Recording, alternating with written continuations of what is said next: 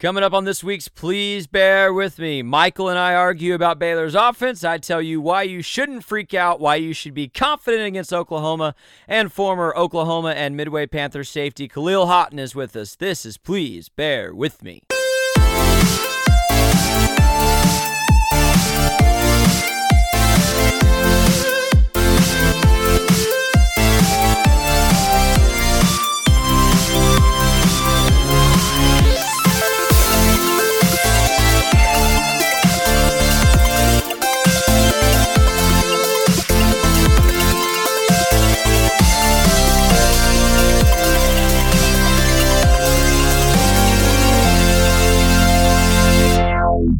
Welcome into this week's edition of Please Bear With Me. My name is Scotty Swingler. So glad to have you with us back in Houston, Texas, recording this with my co-producer, Martin Thomas, and we are coming to you excited to be 9-0.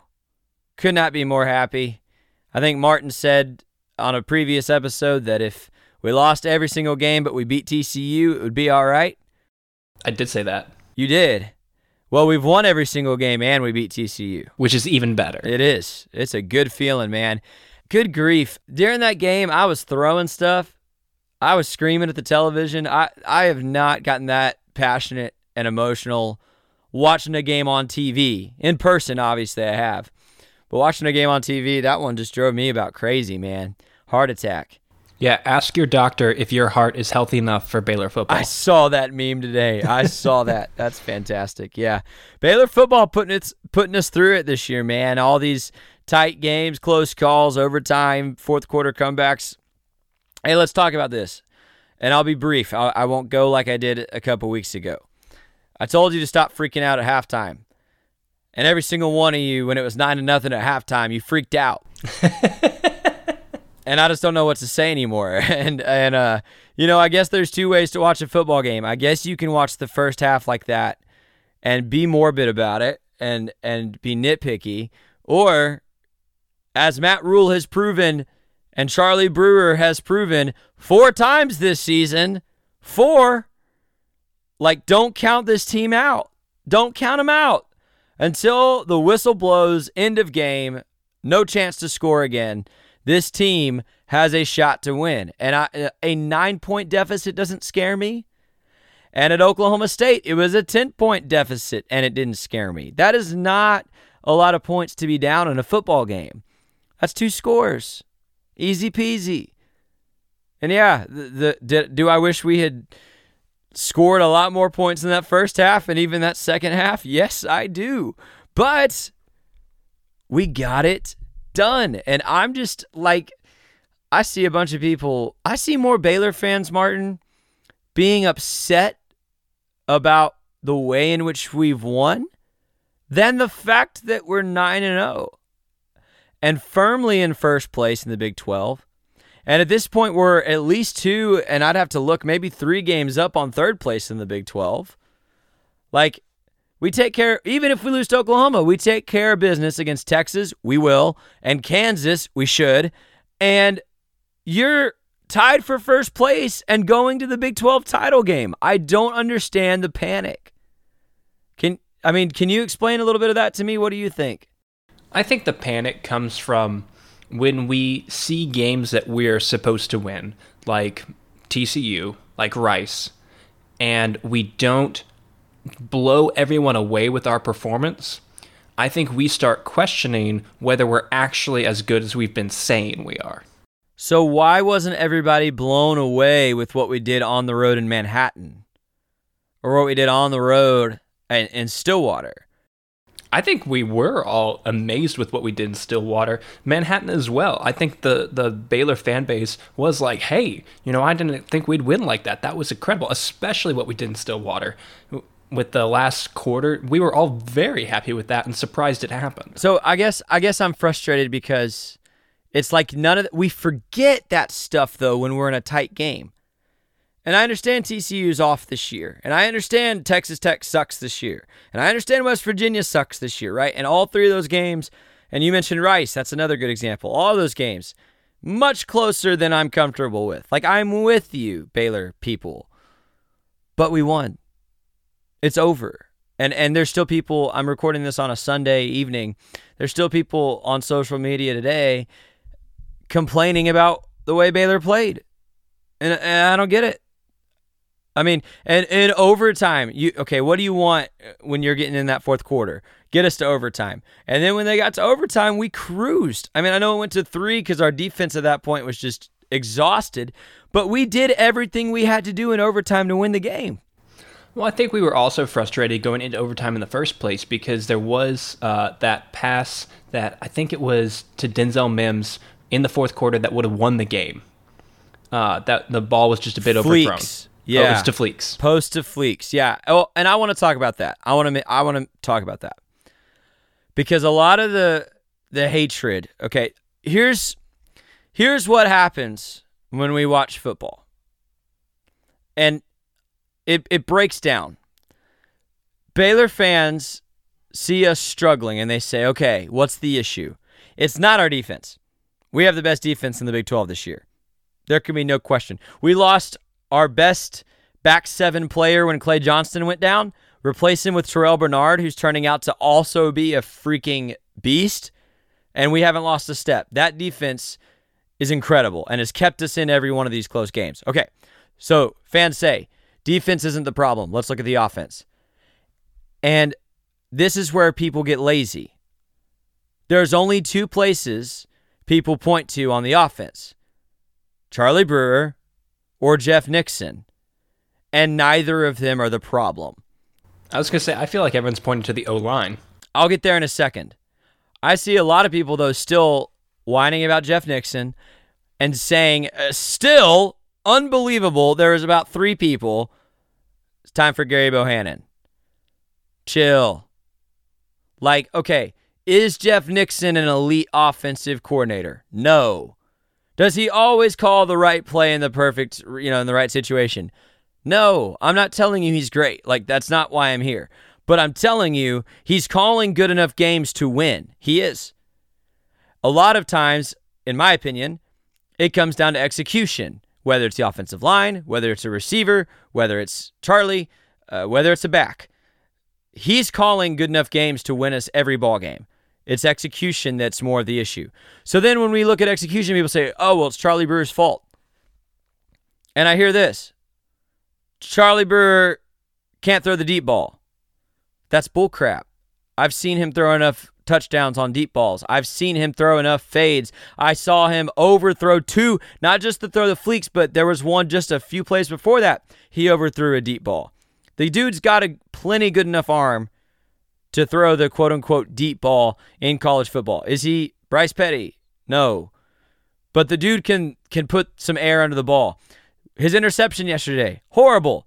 That was not a good ball, but it wasn't that he can't throw it 5 more yards. It was just an inaccurate throw. 2, don't tell me Charlie Brewer is inaccurate.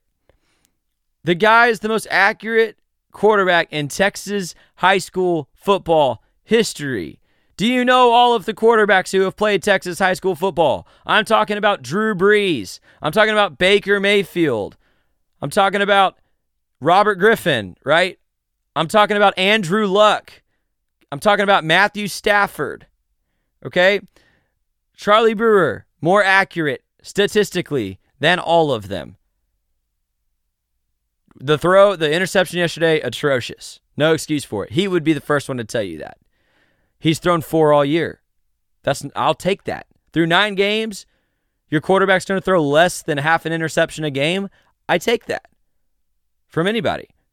So, Charlie's not the problem. The only thing I saw yesterday about Charlie is he hurt? And that's a valid question. He has taken so many shots this year. He was a little gimpy yesterday. You wonder if his arm's 100% was the way he was throwing a couple of balls. Okay. Is he hurt? I don't know, but I'm going to trust that if he's in there, he's good enough to make enough plays. And even going into overtime, I was like, Charlie Brewer is going to win the game. He is. It's what he does. Like at this point, it is undeniable. Once something happens, like if something happens once or twice, it's luck. With Charlie Brewer, it's happened about 5 or 6 times now. It's not luck. It's who he is. He's a winner. And I just want to remind you of what I said about Charlie Brewer 2 seasons ago, before he had played a snap at Baylor. What did I tell you about Charlie Brewer? Here's the audio from season 1 of Please Bear With Me. Charlie Brewer will be a better college quarterback than Zach Smith or Anu Solomon because he's special. He has the immeasurables. To come in as a true freshman, undersized, with no expectations, and compete for the starting job as long as he did, that's a testament to what he is. Charlie has Nick Florence-esque moxie to him. He has swagger. He's a leader. He has an ability to rally guys in the huddle and spark the offense to success each and every drive. I think Charlie Brewer is a really good football player. I like his mobility. He's deceptively quick. And I already think he's the most accurate quarterback on the squad, especially on short and intermediate routes. I know he gives 100% every snap, and I know it was only the spring game, but Charlie looked more comfortable and confident than Smith or Solomon. He has incredible poise. I think Charlie is one of those glue guys. Charlie Brewer will be a fan favorite. Charlie Brewer is going to be a superstar. He has charisma. He's gritty. His ceiling as a college quarterback is so freaking high. I can't wait to see him excel for the Bears in the future, and I'm telling you, he's going to go off in a couple of years, and you will have heard it here first. Charlie Brewer is the guy. Okay, so listen. Charlie Brewer is not the issue. He's great. He's awesome. I ride or die with Charlie Brewer until he graduates. Okay? Gary Bohannon has had some nice runs. He's fun to watch. I like putting Gary Bohannon in 3 or 4 plays a game and letting him run. I do. He's just as effective of a weapon running the ball as any of our running backs. Okay? I'm into it. He has not proven he can throw the football. If you think he can throw the football better than Charlie Brewer today, you're nuts. He can't. So, stop telling me it's Charlie. Offensive line, and this is where I think Bartlemay and I later are probably going to get into it. That game, if we had lost that game, I had already typed up the tweet, even though I knew the whole time we were going to win, believe it or not. I was ready, though. Is on Casey Phillips. It's on Casey Phillips. What, 4 false start penalties? It felt like every time there's a big play, it was a penalty on him. Every time you're in a good situation, penalty. My fiance, Ambry, love her. She doesn't know football. And she's asked me to kind of help her understand football, and just explain some of the basics to her. And on several plays where Charlie was in trouble, she said, "What happened?" And so I went back and looked, and I said, "Oh, left tackle Casey Phillips got beat, got smoked by that defensive end." Well, is he a starter? Well, no, he moved over there when the starter got hurt. Okay, Casey Phillips is really struggling at left tackle. That's what it comes down to. And this offensive line has been the slowest and worst position on this team since Matt Rule took over, and I still don't think it's his fault. It is what it is. And I wouldn't have moved a tackle to center this season. I wouldn't have, but you have to trust, okay, if Matt Rule is doing everything else right, he's doing this right. And that brings me to Sean Bell. You heard Blake Blackmar say it on this podcast a few weeks ago. Sean Bell had to learn when he took over the position of offensive line coach. He had to learn some of the technique stuff, right? He had to learn how to teach offensive linemen technique. Okay, I'll give you that. He was a Big 12 quarterback. He's not a lineman. But Blake Blackmar said, in terms of implementation of game plan and scheme, there is nobody like Sean Bell. His knowledge of the game is definitely firsthand. He had us looking at things much more through a quarterback's eyes. He was great when it came to game planning and scheme. Like the game plan was always very clearly communicated to us, and that stuff changes all the time throughout the week. And so he was on top of, all the little changes, because not only is he aware of what we need to do, but he's aware of what the quarterback's most likely going to check to. And he's kind of aware of that, how quarterbacks think, the thought process that's going on. So I think that was probably the most valuable thing he brought, was that firsthand knowledge of the guy that we're protecting. In terms of telling the offensive line, this is the game plan. This is what we need out of you. And in terms of coaching them up to what the team needs in a situation, he's doing exactly what he has to do. It's not his fault they're not executing. Maybe that's a controversial take. Maybe I'm wrong. Maybe that's what a coach is supposed to do, right? Hey, if you're a good coach, you get your guys to execute. I hear you. And I've said before, I don't think he's a long-term offensive line coach. I think he needs to be coaching quarterbacks or receivers or anything else on the offense, to be honest. But I don't think it's his fault that Casey Phillips can't block good defensive ends. I don't think it's his fault that we had like 7 false starts yesterday. Rule said it was crowd noise and they were having trouble communicating, and I don't care. I don't think it's Sean Bell's fault. Like, sorry. So let's bring it to this. Has the offense played up to its potential this season? No. Has the offense, this is where you're going to disagree with me. Has the offense played well enough to win every game? Yes. Why would I disagree with you? They literally have played well enough to win every game. We're undefeated. Well, but okay, that's my point though, because everyone is crying and whining about the offense, and I'm like, if they play well enough to win, I'm cool. Like, yes, I'd rather see them take early leads. Yes, I'd rather not sweat every game. Yes, like, we're going to need to score 30 or 40 to beat Oklahoma. But I think we're going to. I'll get to that later. This offense has played well enough to win every game. I don't know. That's the way I'm looking at it. And I've had, yes, you're allowed to be critical as a fan. Yes, you're allowed to expect the best from your team. Okay, I'm with you. But we're acting like we need to fire an offensive coordinator and bench a quarterback when we're 9-0. Alabama woke up this morning. They're not 9-0. Oh, and by the way, Alabama doesn't have any wins over a top 25 team. Baylor has 2, maybe 3 if Iowa State moves up. Okay, so and after we beat Oklahoma and Texas, there's a couple more. I'll just go ahead and show my hand here. I'm tired of getting angry about Baylor people. I just want to have a good time and celebrate that we're 9-0 and our team's playing great. Sick 'em Bears. I'm in a good mood. Sick 'em Bears.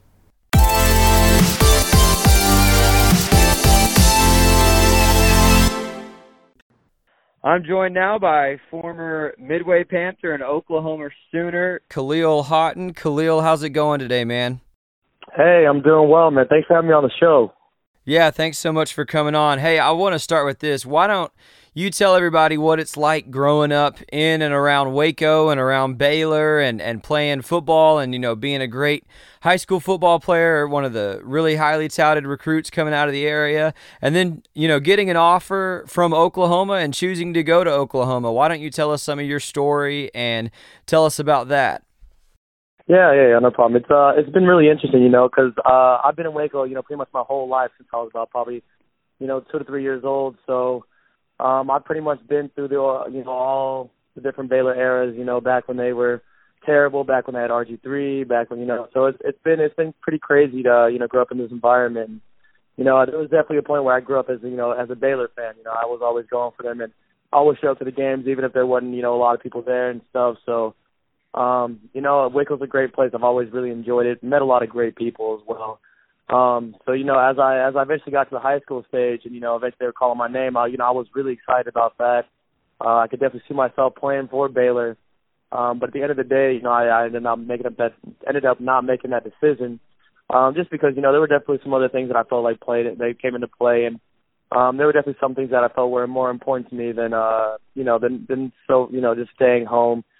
So that was really difficult. At the end of the day, it definitely came down to those two, OU and Baylor. But I've always loved Waco, always loved the people. Even when I come back, it's nothing but love. They always, embrace me and everything. So it's always a great relationship with Waco. Oklahoma is one of those premier, top 4 or 5 programs in the country, man. So I don't think there's a lot of people that could blame you at all for finding something there that appeals to you. So what was it during the recruiting process, about Oklahoma that made you make the decision to go there and play football?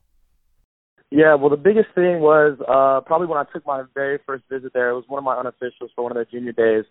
I wasn't really sure what to expect. I actually did not like Oklahoma growing up, so it wasn't like I was really like, oh, dude, this might be the place where I'm going to go. But, I came up for a visit, and it just felt like home, I mean, I know it sounds, probably really, really mainstream when people say that, but, man, that's really what it felt like, being on campus. I just loved the vibe. I loved the setup. The coaches were great. The community was great.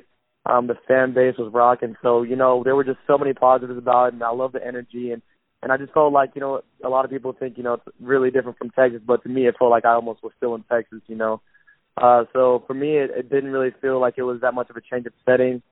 And, I'm topping up all the success and the bowl games and all those different things that they had.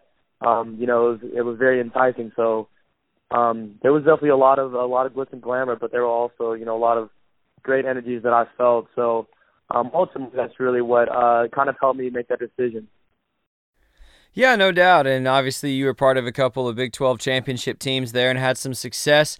I want to know this. I think a lot of Baylor fans and a lot of college football fans have a lot of respect for Lincoln Riley as a coach.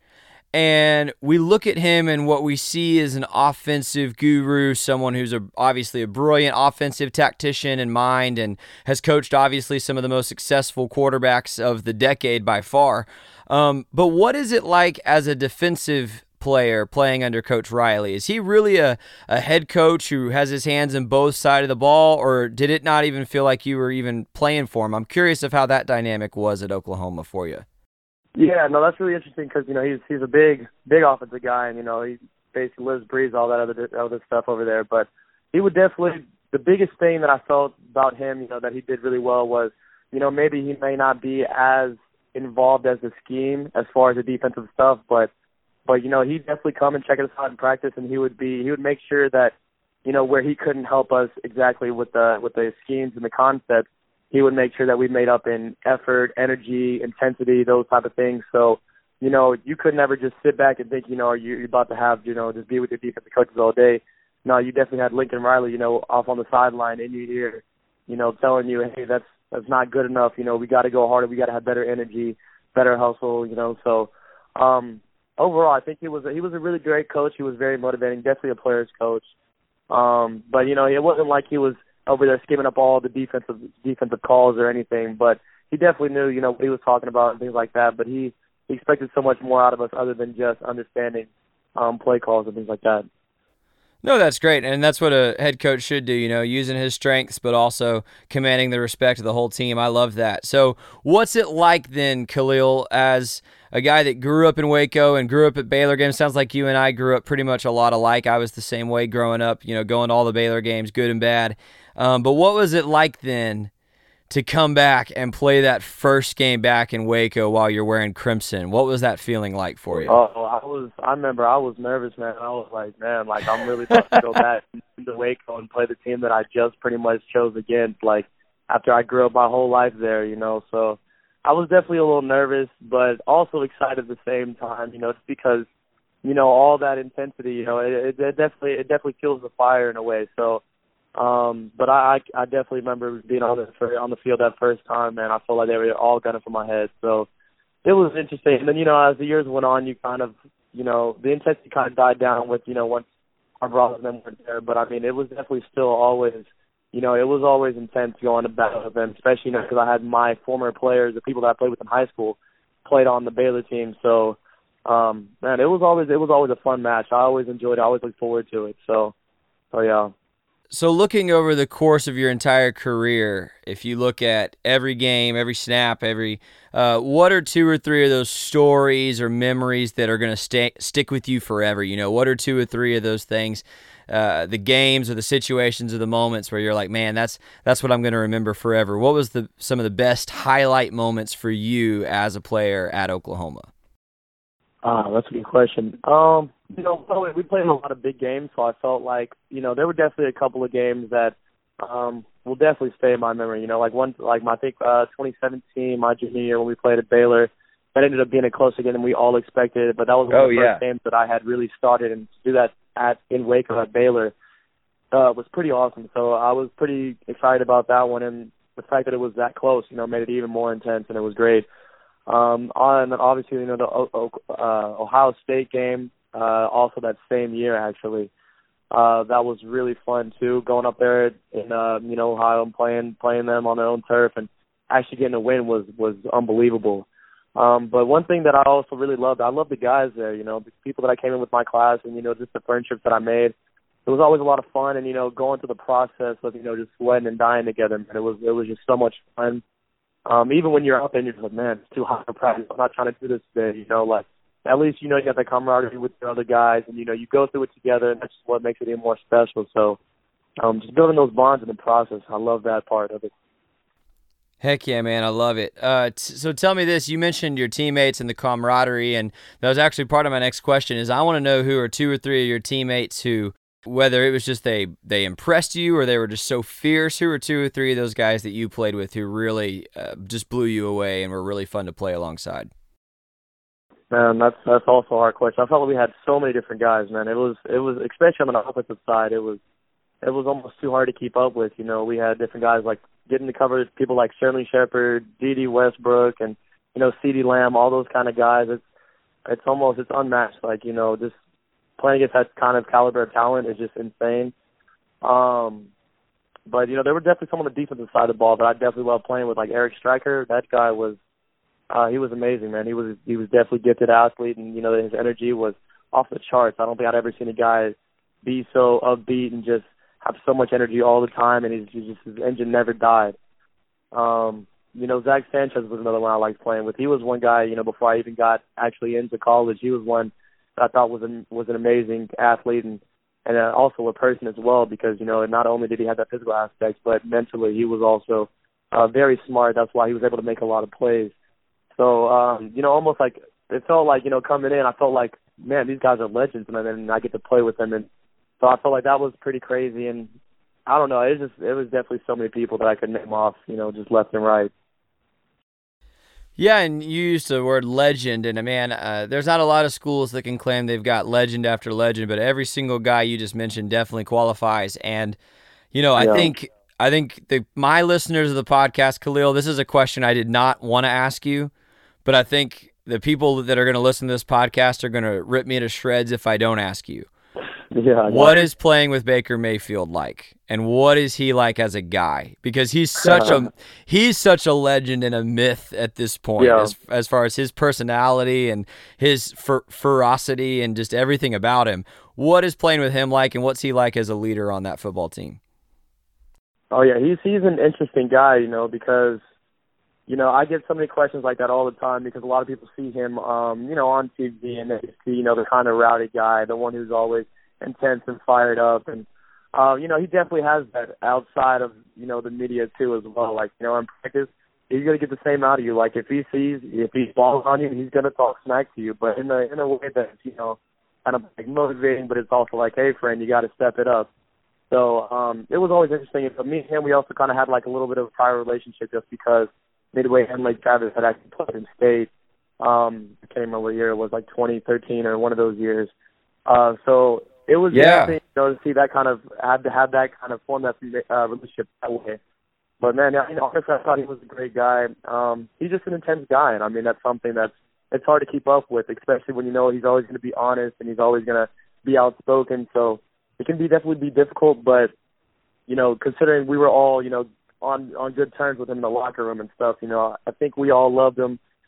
He would have done anything for us, and he went hard. So, but if you didn't know him, or you weren't really on his side, he probably was not going to be the coolest dude to you. So it was definitely all about perspective for sure. So that's for sure. Yeah, no, that's a really funny way to put it, and I think that's what a lot of us would have expected you to say, but yeah, I'm sure he was a fun guy to play alongside. So tell me this, how much, I know you're back in Waco, we'll talk about that in a little bit, but how much have you kept up with the team since you left? I'm sure you still watch all the games and you've kept up quite a bit. Yeah. I mean, I don't know. I haven't kept up with the defensive staff as much just because after this last year, they actually pretty much clean house.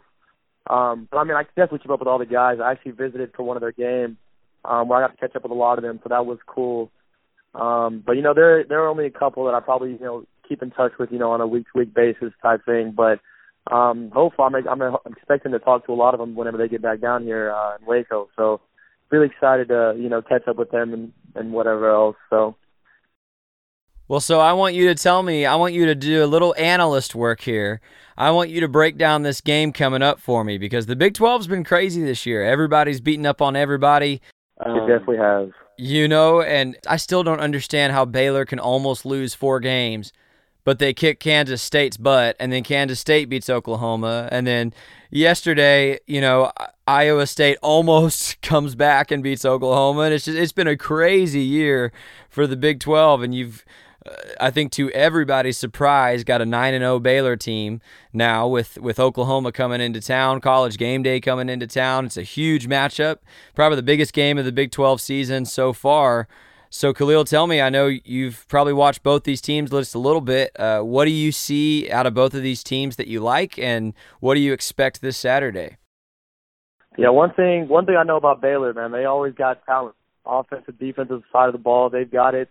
I think the only thing that that they've really had to work on is, trying to put it all together in one game and be consistent with it, So anytime whenever we had Baylor on the schedule, that game was coming up that week, we knew we were about to get their best. They always came extremely hard, and no matter what film you watched, whether it was that year, the year before, doesn't matter, the week before, they were going to play different. Whatever you saw on film, it was not going to be the same Baylor that you were going to see in person.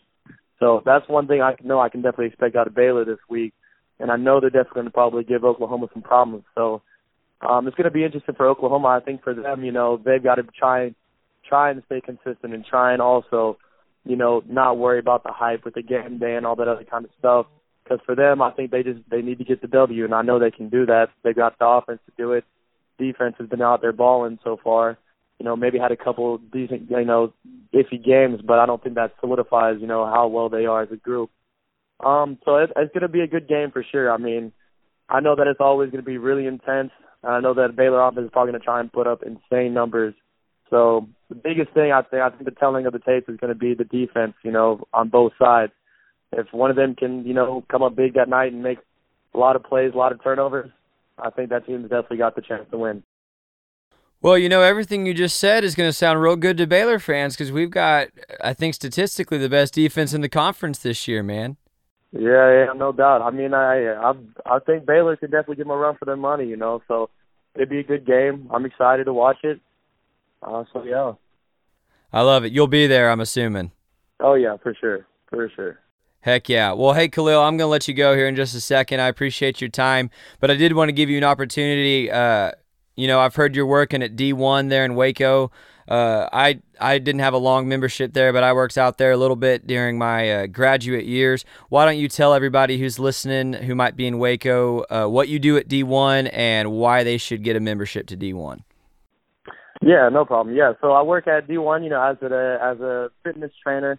It's definitely different than a lot of places that I've ever actually even worked out at. They've got a lot of great gear and stuff, which is, great for any place that you're even trying to go to. But the one thing that I really liked about that place is, is this, the camaraderie. It has a real team feel, The members that I see, it's always great. Coming to see them come in every day and try to work on their goals, and not only just come and work on themselves, but they also hold each other accountable, almost as in a team atmosphere. So I've really liked that aspect. It's really kept me going and really encouraged me to continue to strive and coach and try and just feed into people's lives and have them do the same for me. So it's a great place not to just, transform yourself physically, but mentally, emotionally, spiritually, It's a great place. So, I mean, even if you don't want to buy a membership or anything, it's always a great place just to stop by, at least check it out and, just see all the different types of people that we have and the kind of community and vibe we have. So, that's really all I got for my little spill, but appreciate you having me on the podcast, man. I appreciate it. Yeah, absolutely, my man. Appreciate you. Thanks so much. Yeah, no problem.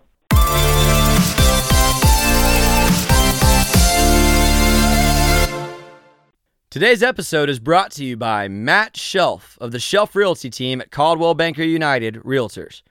Matt is a Baylor grad and a longtime listener of the podcast. He and his team in Houston are pros and can help you buy, sell, or rent whatever your real estate needs are. As a young guy, Matt is great with renters and first-time home buyers, and he employs a lot of cutting-edge technology to give experienced home buyers and sellers a great experience too. If you or someone you know is looking to move, even outside of Houston, they're happy to give you a free consultation and market report just for reaching out. You can find them online at www.shelfrealty, that's CHELF realty.com, or on Facebook at the Shelf Realty team. The Shelf Realty team. You, your goals, your home. Alrighty, I've got my friend Michael Bartlemay on the line. Michael's been very vocal about wanting to come on and make his case that our offense is the worst thing he's ever seen in his life. And so I'm going to let him... That's strong. Well, that's strong. You tweeted about it only like 72 times the past week. So what? Yeah, that's because our offense is bad. All right, well, why don't you go ahead and tell us why, what your complaints are, and then I'm going to tell you what I said and see where it sticks. Okay, cool. Scott, I'd like to start off by you letting me know that by you telling us after the West Virginia game, after scoring 17 points, that the offense is, quote, working. Then we played TCU, who is not very good, who we got shut out in the first half by, and scored 9 points total in regulation. I'm going to go through every game since UTSA, and I'm going to tell you our point totals, and then we can talk about whether the offense is good or bad. Against Rice, the great team of Rice, 21 points. Iowa State, 23. Kansas State, 31. Texas Tech, in overtime, 33. Oklahoma State, 45. That is by far the best offensive game we played this year. Against West Virginia, 17. And against TCU, 29 in double overtime. In fact, I think Texas Tech was also double overtime. And TCU was triple, but go ahead. Excuse me, TCU was triple overtime. My bad. I'm still reeling from yesterday.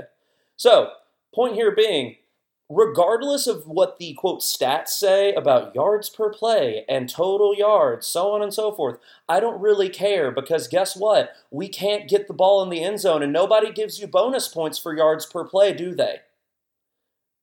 Do you get bonus points for yards per play, Scotty? No, but I already take issue with three things you said. Okay. Tell me what you take issue with. The fact that we can't get points. Number one. You said we couldn't even score on TCU, who's not that good. Do you know who their head coach is? Do you know how good their defense has been this year? It's been really, really good. That is a great defensive team in TCU that played their best game of the season against us. In no small part because Gary Patterson saves his best game plan for Baylor every year. We all know that's true. Number two, let's casually blow by the fact that we scored 30-some-odd on a really good Kansas State defense. Let's just blow by that and ignore that to make your argument. Number three, what's our record, dude? 9-0. That doesn't change the fact that the offense is terrible. The offense is good enough to win every single football game we play. So while we're talking about how great TCU's defense is, they allow 321 yards per game. We had 270. We had 8 yards in the first quarter. 8.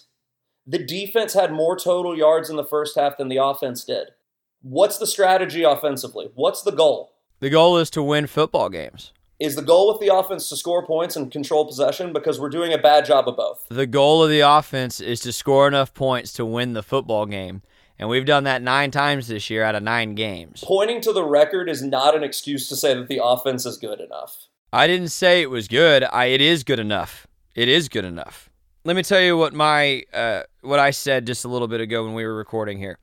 Okay. Because there's 2 issues I have. One is that we are throwing fits about an offense that has at the end of the game won every game we've been in. Yes. Which is there's 5 undefeated teams left in football. We're one of them, and we're crying about our team. And I don't feel like here's that's... Here's my response Number okay, sorry. Number 2, everybody wants to point to one thing. Everybody wants to say it's Jeff Nixon's fault. It's Charlie Brewer, bench him. It's the offensive line. It's XYZ. It's a lot of things. I agree. It's a lot of things. Jeff Nixon, most of the time, has called pretty good games. The players have had trouble executing in several moments. Charlie Brewer, for the most part, is an excellent quarterback. He's had a couple of bad games. He's thrown 4 interceptions in 9 games. That's less than half an interception a game. I will take that all freaking day. The offensive line is still leaps and bounds better than they have been the past 2 seasons. We had our 2 best offensive linemen change positions before this season. Our best offensive lineman arguably is injured, and the guy that replaced him at left tackle is atrocious. That's just the truth. I'd like to note that the offensive line hasn't gotten better. We actually allow the same number of sacks per game as we have the past 2 seasons. I think our rushing totals would reflect that the offensive line's gotten better. Okay, well, they haven't gotten any better at pass protection. So, okay, well, and how many of those sacks, and I know it's not many, how many of those sacks go on Charlie? What are we measuring? The best way you can measure the offensive line's pass protection is by sacks per game, right? Like that, I don't have a subscription to Football Outsiders, so I can't like dig into pressures per game and stuff like that. It's a little bit more advanced than I got. So the best thing I got is sacks per game. My problem was saying, well, the offense wins every game in the fourth quarter. If they played the other 3 quarters at some point, they wouldn't need to. That's my issue with every quarterback who we ever say, oh, well, this guy wins games in the fourth quarter. That's great, but if they actually played for the other 3, they wouldn't have to. So what margin of victory would be enough for you? Where do we stop whining? I would like to look not anemic on offense for 3 quarters of every game. Okay, so for example, every game since UTSA, we have not scored more than 10 points in the first half. Every single game, and that is a literal fact. So what I'm saying is that at some point, the goal of the offense is to be efficient, to control the ball, those are the things that they want because they want to be able to control the ball so the defense doesn't play as many plays. I get that. Totally cool with it. My problem is that let's say you have 6 drives and a half. We might get points on one of them. 1 out of 6 is bad. Literally in any sport, 1 out of 6 is bad. This is even even if you want to take baseball averages where people are like, well, 3 out of 10 is great in baseball. 1 out of 6 is still bad in baseball. So here's 1 out of 6 bad. Sure. Great. Thank you. Here's the other thing I'm going to say to you, and you represent a large segment of the Baylor fan base, okay? Let's not act like you're loony or crazy for what you're saying, right? Large segment of the Baylor fan base is saying similar things. You tell me how to fix it. Ooh, great question. So I think it's a combination of things. One, I think that obviously the offensive line has to get better. We can talk about the fact that Connor Galvin's been out all year, and I'm willing to admit that is a large portion of this, right? Yes. But this idea that Casey Phillips is bad, Casey Phillips was our starting right tackle. So we would still be having a problem. It just would be on the right side of the line rather than the left. Let's throw that a little bit out there. So I'm not here to say that that's the only problem either, right? The offensive line is obviously a huge issue here. The fact that frankly, I'm not sure how much how much better Charlie Brewer has gotten since he started at Baylor. I think he's gotten marginally better, but for as good as, Glenn Thomas is supposed to be as a quarterback's coach, I have questions about how much Charlie's developed over the past 2 years. I don't think that's crazy to say because he still stares down a lot of his receivers.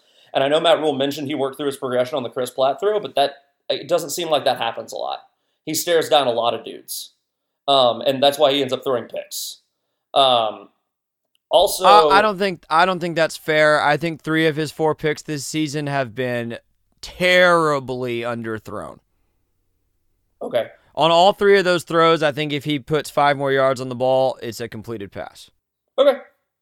But I'm willing to cede on that. But, I think that part of it is that I think in our quest to be, quote, pro style, I don't think we necessarily set Charlie Brewer up for success fully in a college football environment because I think we're so obsessed with being pro style that we aren't saying, you know what, will win us games, we win games. What will put points on the board is doing these other things a little bit more. I have questions, so I do have some questions about play calling. I agree with you that to an extent, I think Jeff Nixon has overall done a pretty good job. but I think it could be better. We can point to a number of things. I think it's a litany of problems offensively. I think the fact that JaMychal Hasty has improved over the past 4 games, particularly running the ball and taking one cut and going, has helped him a lot. But I think the fact that that every time we put JaMychal Hasty in the game, it basically signals to the defense that we're going to run a pass. And every time John Lovett is in the game, it says that we're going to run the ball, is a problem. So running back development, I would say, is a problem because they know that JaMychal Hasty is our best pass pro back. So every time John Lovett is in the game, they can stack 8 guys in the box because we're not going to throw it. But that's fine, and you can have all those opinions. I would agree with you to some extent on some of them, and I would disagree with you on others. But you have not fixed anything. You've talked to me about quarterback development. You've talked to me about let's change offensive scheme, and you've talked to me about some other, you're talking to me about things that you establish over a 3-year time period, not something we can do this weekend against Oklahoma. So tell me, what do they do this weekend against Oklahoma to make you happy? Dude, I don't know what we do this weekend against Oklahoma. I don't think any of this is a 1-year fix or a 1-week fix. You know what I mean? But at this point, we're in year 3, and I would expect the offense to start to improve. And if you look at the points per game, we're not getting better. But we're 9-0. Yes, that's because of the defense. It's not because the offense has improved at all. The offense is not getting better. The offense has not gotten better since Matt Rule got here. The offense hasn't gotten better. That's not true. You need to go watch tape from year 1 and 11. The numbers would say we scored more points that year. Yeah, that's because our defense allowed them to score like every other play, not because the offense was better. Okay. That offense was atrocious. You forget how often we talked real good about Zach Smith, and he went out there and got pummeled, which is why Charlie Brewer ultimately became the starting quarterback. Can we cut that audio? You're right. Heck Scotty. No. We can't cut that audio because I'm right. No, we're keeping the audio where I'm right. No, but I'm looking at you and I'm asking you to tell me, my assertion is that this offense is a problem, and despite the fact that they are winning us games in the fourth quarter, my point is that if we showed up and played for 3 other quarters of a game, that we would be a better football team, and I don't think you can look at me and tell me that that's not true. All right, so let's look ahead to this Saturday's matchup. College game day coming to town. Baylor, Oklahoma. First, second place in the Big 12. This is what you live for as a college football fan. For starters, I still haven't felt like McLean Stadium has gotten back to that vibe and that ferocity that it had when Briles was here and we were winning Big 12 championships. Now is the time. There's 2 games left on the schedule. It's Oklahoma, it's Texas. Those are tremendous teams, tremendous games. Opportunities for Baylor to finally shut up the naysayers and that say we can't beat a legitimate team, even though we have.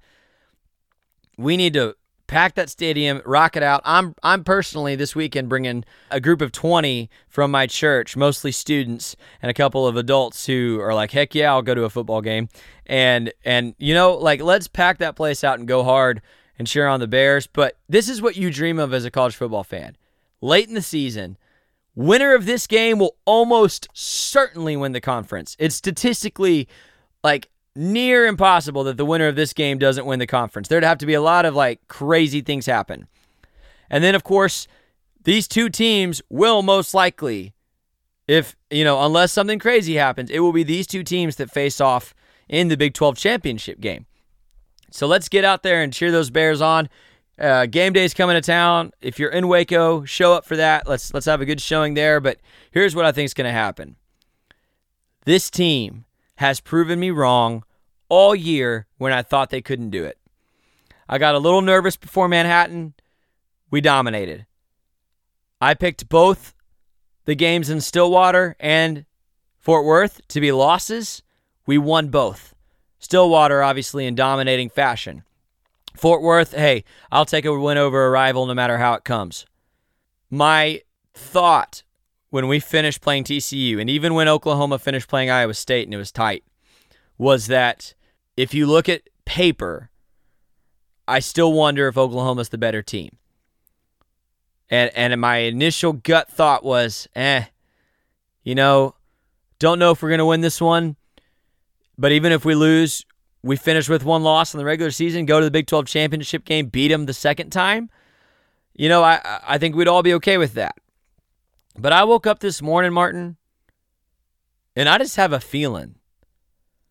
I just have a feeling. I'm more confident about this game than I was going to Stillwater and than I was last week before we went to Fort Worth. I think Baylor's going to win this game. That's interesting that you've changed your tune, because 2 weeks ago I was telling you, hey, you never know, we might beat Oklahoma, and you just point blank said, no, we will not win that game. I know, and they've had a rough couple weeks, and so you wonder, they could do one of two things. Either they come out and don't play their best football like they have the last 2 weeks, or they could come out and absolutely just wreck and play their best football. But I think the same could be said for Baylor. Baylor's had some 2 weeks in a row now where they don't play up to their potential, and it's tight, and you've got naysayers, and we dropped in the AP rankings this week. I don't know how an undefeated Power 5 team can drop in the AP rankings. Media, you suck. I'm going to believe that Baylor's going to win every game we play until we lose. I think that's the approach I've taken. And if you ask me, hey, put money on it, is Baylor going to win out and go to the playoff? I wouldn't put money on it. No. I mean, the odds of that happening are still slim. Hey, so I just had to double check. What do you mean we dropped? We were 12 before, we're 12 now. I think you might be thinking of college football playoff. I think we were 12, but AP we were 11, and now we've dropped to 12. So that's frustrating, and that's just the media having SEC bias, but this is not the time nor place for that conversation. I think we win this game, dude. I'm thinking our defense is the toughest Oklahoma's going to play this year, and that feels so good to say, y'all. Doesn't that feel great? Oklahoma is not going to face a better defense than Baylor this year. And then the other thing, I didn't think this morning, obviously, but you just heard my conversation with Khalil, and Khalil said, we knew at Oklahoma, even when Baylor was struggling, we knew that when we played Baylor, we got their best shot. They had great talent, and we always had to prepare for Baylor because we knew it could be dangerous. That's so telling, especially, and he even said, in that one-win season, Baylor played us a lot closer than we thought they would. And Baylor does. I think Baylor gets up a little bit for Oklahoma because, let's be honest, Oklahoma, sorry UT fans, Oklahoma has been the class of this conference since 2000. Now, Texas won a national championship during that time, and they went to another. Those 2 seasons were outstanding. Oklahoma has won 12 Big 12 championships since 2000. And that's in a conference where Kansas State, Texas, Colorado snuck one, Oklahoma State, Baylor, TCU, they all have won championships. Oklahoma's won 12. They are the class of the conference. And yeah, I think Baylor's going to get up for it. And I think what Khalil said was telling. I think what this team has done all season, proving everybody wrong game after game after game. And I trust Matt Rule as a coach. I think this team is going to be ready. I don't think they're going to come out sluggish in the first half. I think they're going to come out and it's going to be defense bowing up and giving Oklahoma some issues. Now, Oklahoma's going to score. They got Jalen Hurts. They got CeeDee Lamb. That's enough. They're going to score. But our defense is going to give them some issues they haven't faced before, and I think our offense is going to be able to keep up because our defense will limit what Oklahoma is able to do offensively. Give me Baylor 31-26. There it is. That's the prediction. That's all I got. I'll make it a better football score. 31-27. There you go.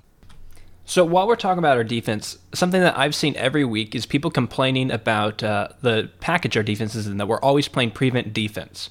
While we're talking about it, what are your thoughts on that? Number one, to anybody that's complaining about I already fussed at people complaining about our offense where there's some legitimate flaws. If you're complaining about our defense, you really need to chill because they're incredible. Number two, I've seen a lot of people doing this. We will sometimes go to a soft zone, especially when we're trying to stop the pass. And people just call it prevent. That's lazy. It's not prevent defense. Prevent defense is when you literally have 6 to 7 defensive backs, all playing deep coverage, all playing basically deep sevenths or whatever of the field. That's not what we're doing ever. We are dropping into some soft cover 3 looks, some soft cover 4 looks, and I think people are misclassifying that as a prevent defense because teams are able to get quick throws over the middle or in the flats when we do that. And the only time it's really bothered me was against Iowa State.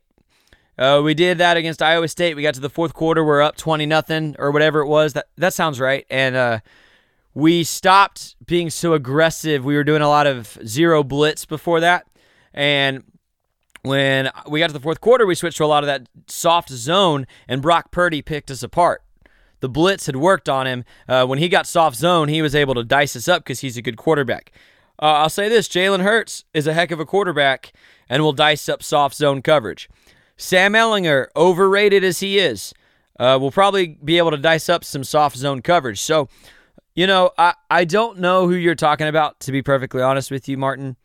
I haven't seen a lot of that this week, especially. But, dude, I don't think there's, one, any room to complain about what our defense has done this season. And two, I don't know that I've ever seen us go into a true prevent. We've gone into some soft zone looks, and we have given up some plays in that.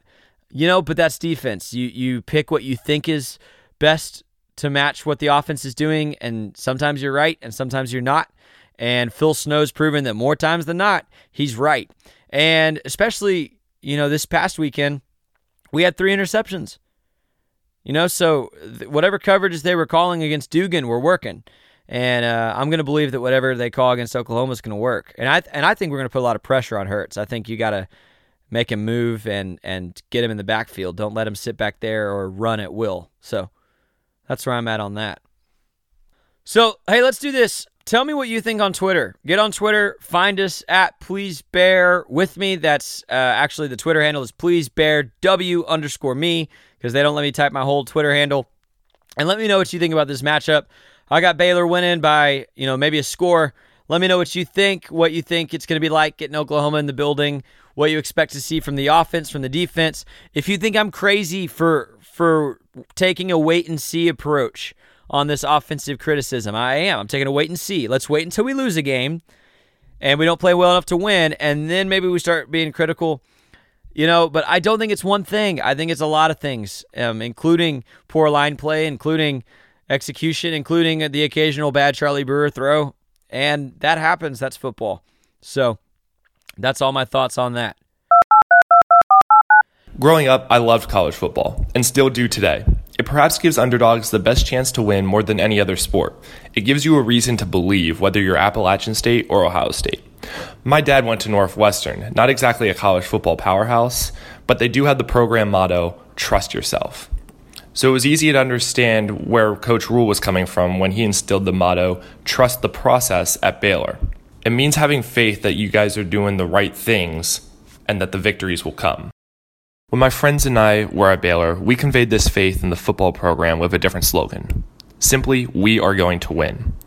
We painted the phrase on a simple piece of poster board and took it to the biggest game of the 2011 season against number 5 Oklahoma. Baylor upset the Sooners that night for the first win over Oklahoma in program history. Robert Griffin won the Heisman, and the rest is, well, history. We continued to bring this sign out to the biggest games when we felt that Baylor needed to have belief.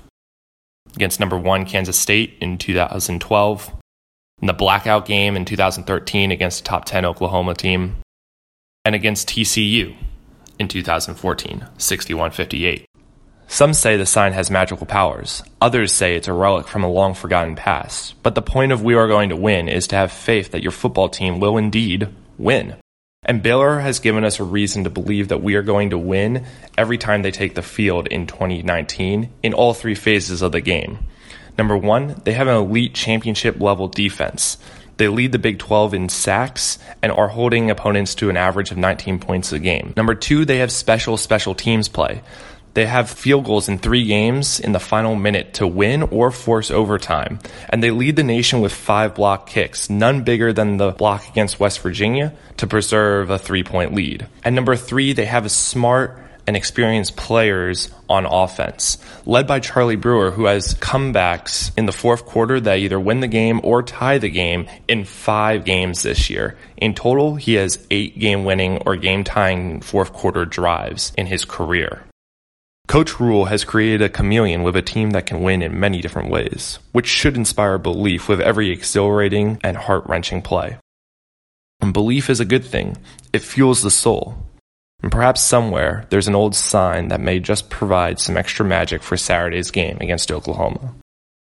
And so long as you believe in a chance for victory, the magic will always be there. For this Miner Minute, I'm Andrew Miner, and Sick 'em Bears. Hey, we're going to go ahead and wrap this thing up. Appreciate you guys listening. It's been a blast. We're 9-0. Biggest game of the year comes up this Saturday. I'd love to see you in Waco. For Please Bear With Me, my name is Scotty Swingler. Sick 'em Bears. Please Bear With Me is brought to you by Bears Illustrated over at Baylor 247. Thanks to my man Tim Watkins over there. Thanks to Martin Thomas for producing the podcast this season. I'm your host, Scotty Swingler. All the music you've heard today was from Iron Kids. Check them out at Iron Kids Music. See you next time.